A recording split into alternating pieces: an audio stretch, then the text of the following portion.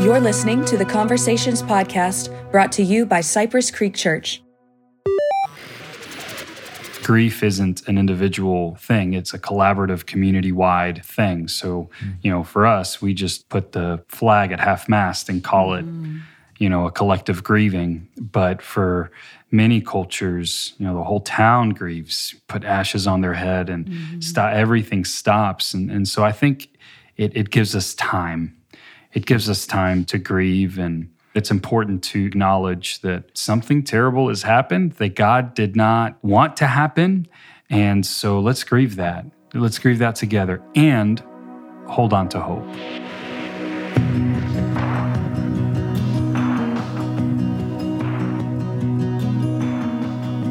Welcome to the Conversations podcast. I'm Taylor. We're taking a break from our regular series to talk this week about what it looks like to lament, process, and pray over tragedies. And I'm joined by two special guests and friends. First, we have lead pastor Jose Alvaro with us. Jose, thanks for being here. Taylor.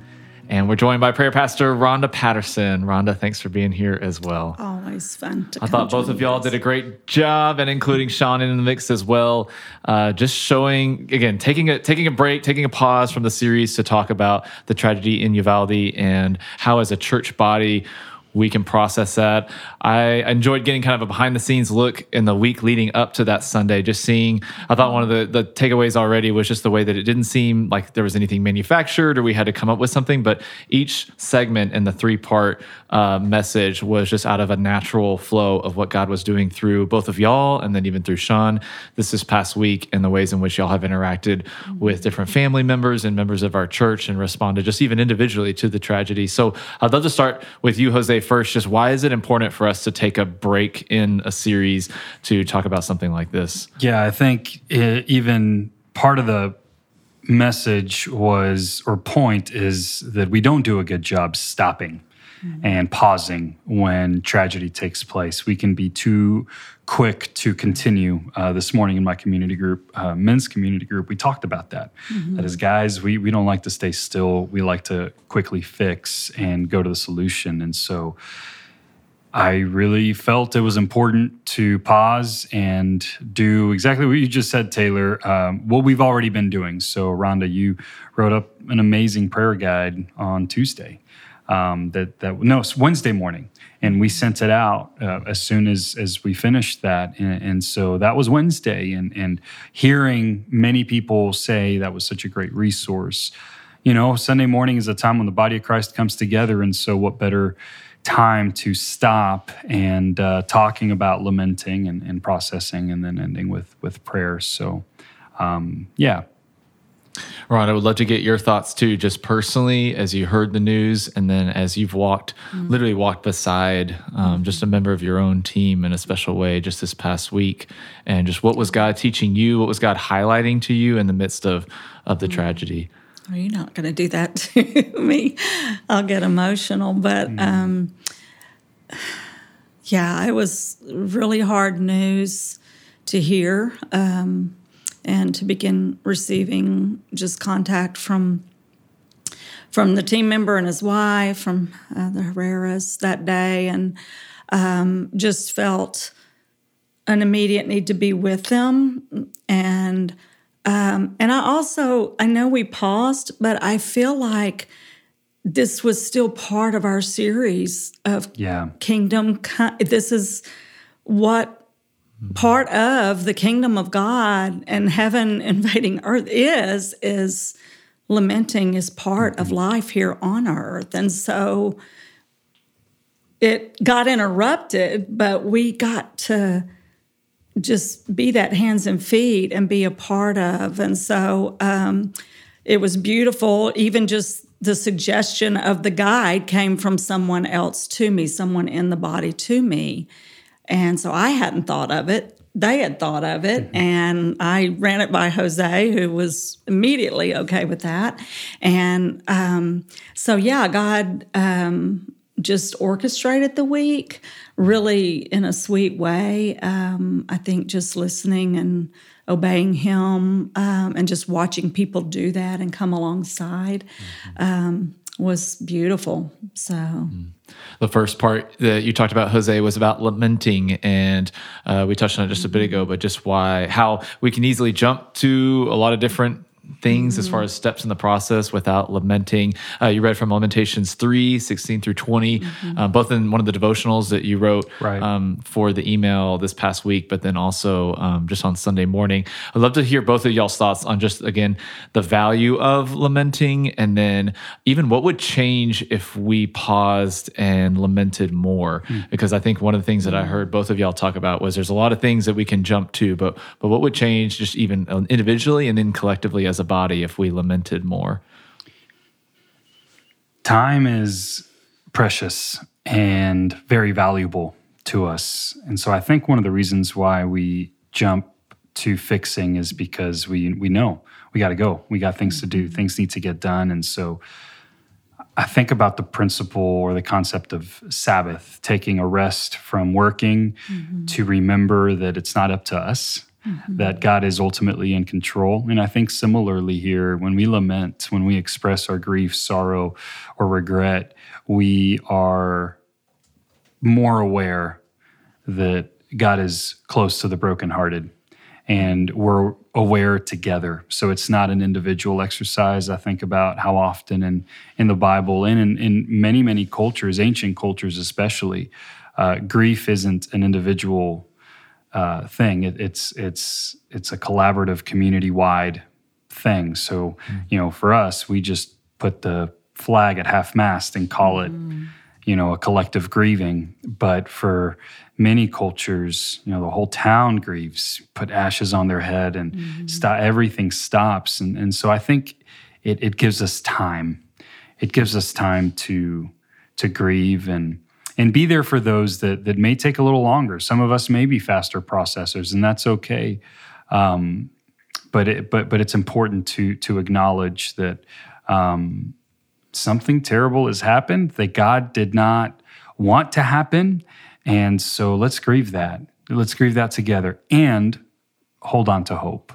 So doing both of those things is no easy task, and it requires time. Yeah, I think shock is the first thing with particularly in a case like this. There's shock, and so sometimes that can cause us to be we don't know what to do. So our minds are racing, our hearts are racing, and we don't know what to do. And so we don't act at all. We don't want to intrude.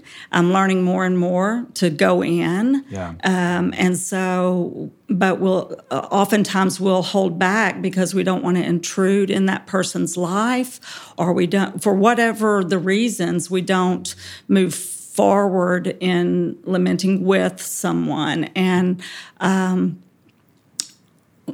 it's so precious. I've never had anyone ever say that it wasn't valuable to them to have someone sitting alongside them as they process and go through grief, even as we're feeling it ourselves and processing it. So I think just sealing our minds and welcoming God to lead us, and is He calling us to go in? Is He calling us to reach out to an individual, or is He just calling us to prayer or whatever it is? But Jose, one of the things you mentioned was not just jumping. We typically jump to fixing as far as when it comes to problems, so we don't stop to lament. We just jump right into fixing. The other one is blame, and you mentioned that. And Rhonda, I know you mentioned just even in your prayer time, guided prayer time, just against judgment and how easily that can slip into this where it just dawns on me as we're talking about this, how the enemy is trying to distract us from lamenting. Like it's like something that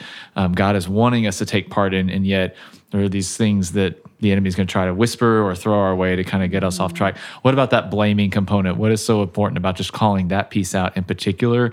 And how do y'all just individually go about navigating, whether it's the news or even just other circumstances you may be lamenting in your life, and kind of stay focused on lamenting versus all the other distractions? Yeah, that's a tough one. That's a tough one because we want justice to come, and God is a God of justice. So He loves, vengeance is mine, says the Lord. So we leave revenge and all those things to Him.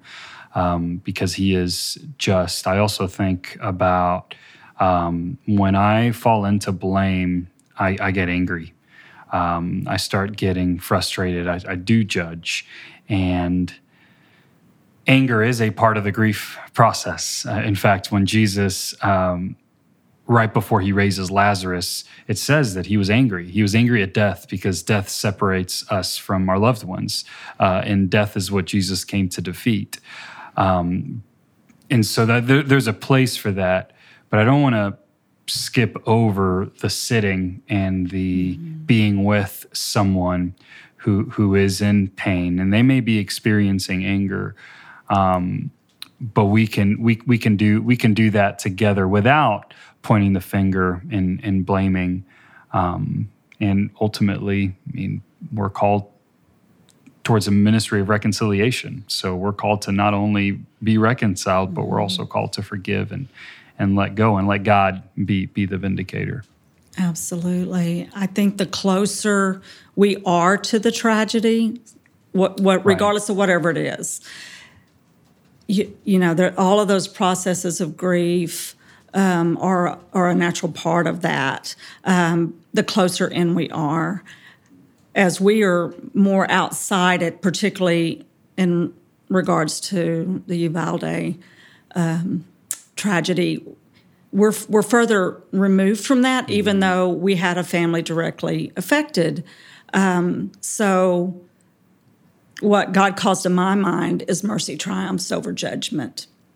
And so I don't want to judge anyone that was there that day. I was not there that day. God will bring righteous judgment, correction, comfort, you know, all of those things, and we can trust him with that. The people that we come alongside that are in grief and processing, that's completely different than where we are. We don't want to judge their process. So we want to show mercy to them. We want to show mercy to law enforcement, to decision makers and all of that, because we're on a kind of an outer ring of it, so to speak.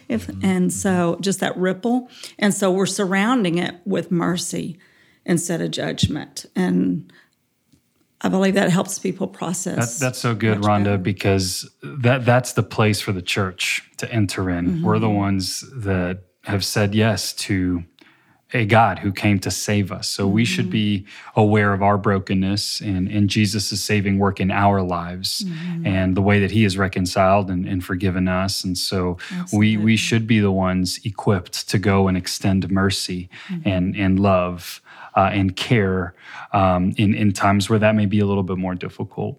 And so we are seeing that. Sandra told us after the gathering of many stories of Jesus working right there within her family, her friends, in Uvalde. And so I can't wait to hear more of those stories, because I know we're going to hear of miracles and of restoration and of good news in the midst of terrible news. And that's another thing that I personally need to watch out for, is because I can go optimist real fast and I can say, yeah, God can turn this and make it into good. And he works all things together for those that love him.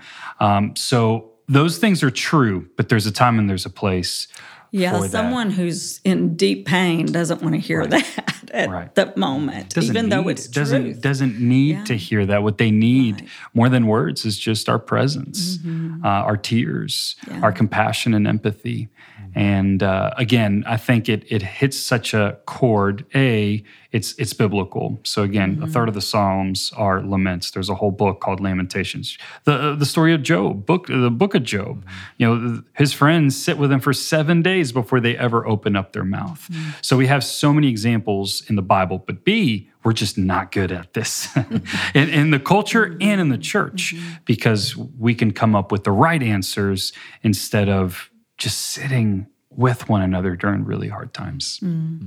That's good. That's good. So in addition to lamenting, we then moved into a time of talking about processing and how to process with people. I thought Sean did a great job just talking about how to even talk to kids and grandkids about this, but even just to one another using the same kind of tips. I know for both of y'all, both personally and just in the body, y'all are often the people that people go to process things with. And so I kind of want to ask a question just personally for y'all. What are maybe some Christ-like attributes that you personally have seen God use through you when it comes to processing with people? What are things that not just, we want, whether it's a pastor, community group leader, someone safe for people to go find, but what about being that person ourselves, being someone that's safe for someone to process? Rhonda, you mentioned just how people don't want to hear, as being wise about what you say and when you say it, but what are some things that y'all have seen in your experience to help people be a safe person to go to? It's interesting.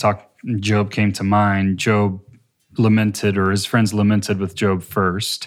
And he in chapter 1 says, the Lord gives and the Lord takes away. At the same time, blessed be the name of the Lord. So his heart's in the right place. So he laments, or his friends lament with him. And then they start doing something that I don't think is too Christ-like, and that's preaching at him. Well, you must have done something wrong, because God only curses those that have rebelled in some way.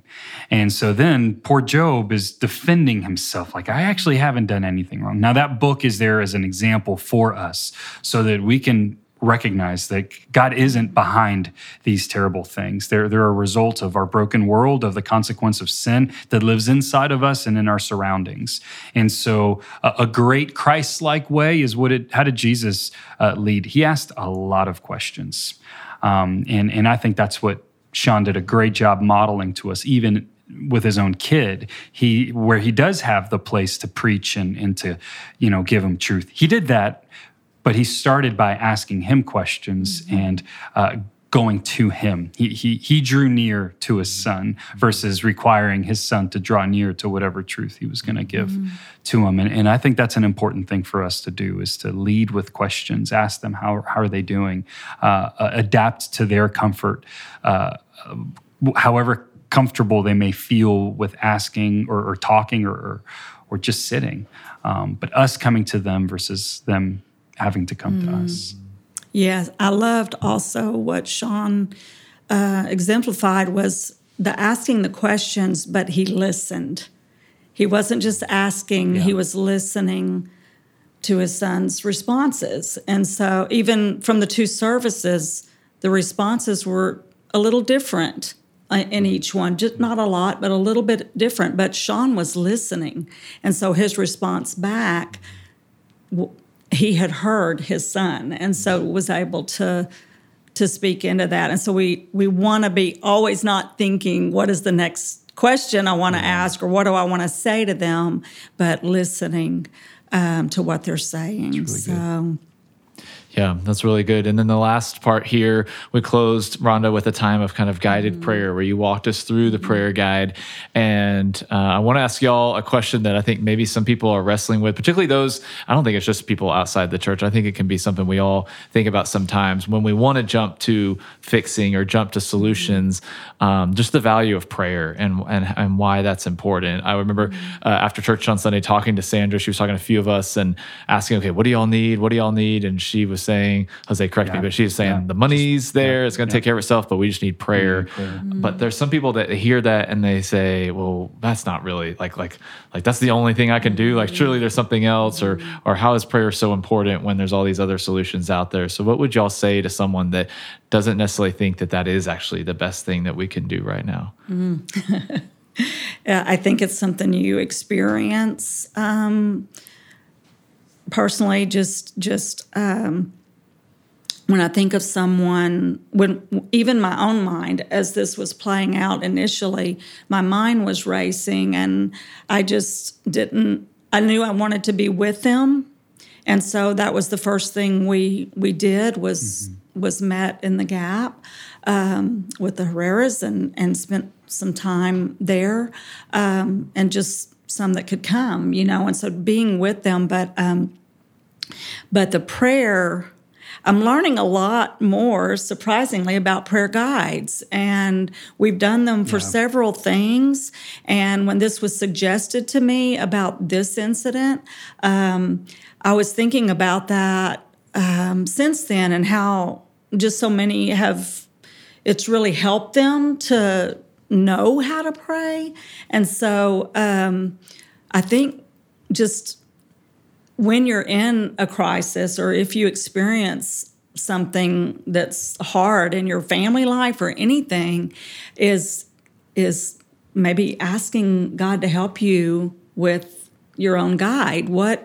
Who are involved, and how can I pray for that? How would you want me to pray for that person, Lord? Is there a scripture that applies for them? Is there and it settles your mind. It settles your own heart and mind, because he's giving you how to reach out. And so I don't know if that really answers your question about prayer, but I know for just me personally, in doing that this week, it settled me. Just as I began writing that out, it was like the Lord showed me who all was involved, so to speak, and how to pray for them. It changed a little through the week as other people began to come into play, or things were coming out, but in general, it just settles your own heart and mind that you feel like you're contributing in some way. You're bringing those people into God's throne room and asking him to help. And so I don't know if that really answers it, but what I hear you saying, Rhonda, is you're very intentional about it. You're intentionally identifying what is going on, and you're also identifying the tension, and then you're releasing it to God, and you're saying, Lord, I can't. I know you can. Help us. And how many times did we send that word back and forth throughout the week via text? Help us, God. Help us, God. That's what I just pulled up Lamentations 5, which is the corporate prayer at the end of the book. And that's what the people are crying out. You, O Lord, reign forever. Your throne endures to all generations. So they're acknowledging that God is the almighty God. Absolutely. And then restore us to yourself, O Lord, that we may be restored. Renew our days as of old. And, they give him permission to continue to curse them, unless you have utterly rejected us and you remain exceedingly angry with us. And then the book ends. That's it. Now we learn that they are restored. They go back to Jerusalem, to Israel, after about 40 or so years. But it's still hard. This to your point, Rhonda, we're very much in the series, Heaven on Earth. And pain is temporary. That's what we talked about a couple of weeks ago. And so prayer, I think, is the most important way that we can be aware of our inheritance in heaven, the temporary reality of earth, and it connects both. Yes. I think the end of that passage to me shows their humility.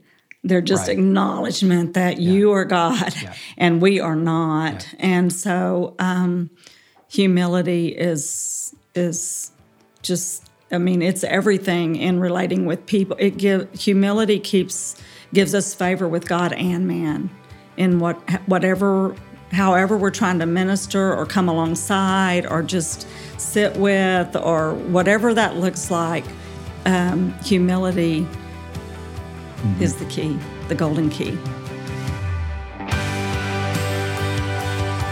All right. Hey, thanks everybody for listening to the Conversations podcast.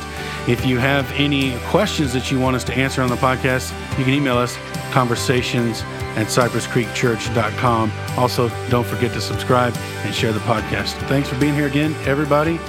It was awesome. That's it for this version of the podcast. We will see you guys next time.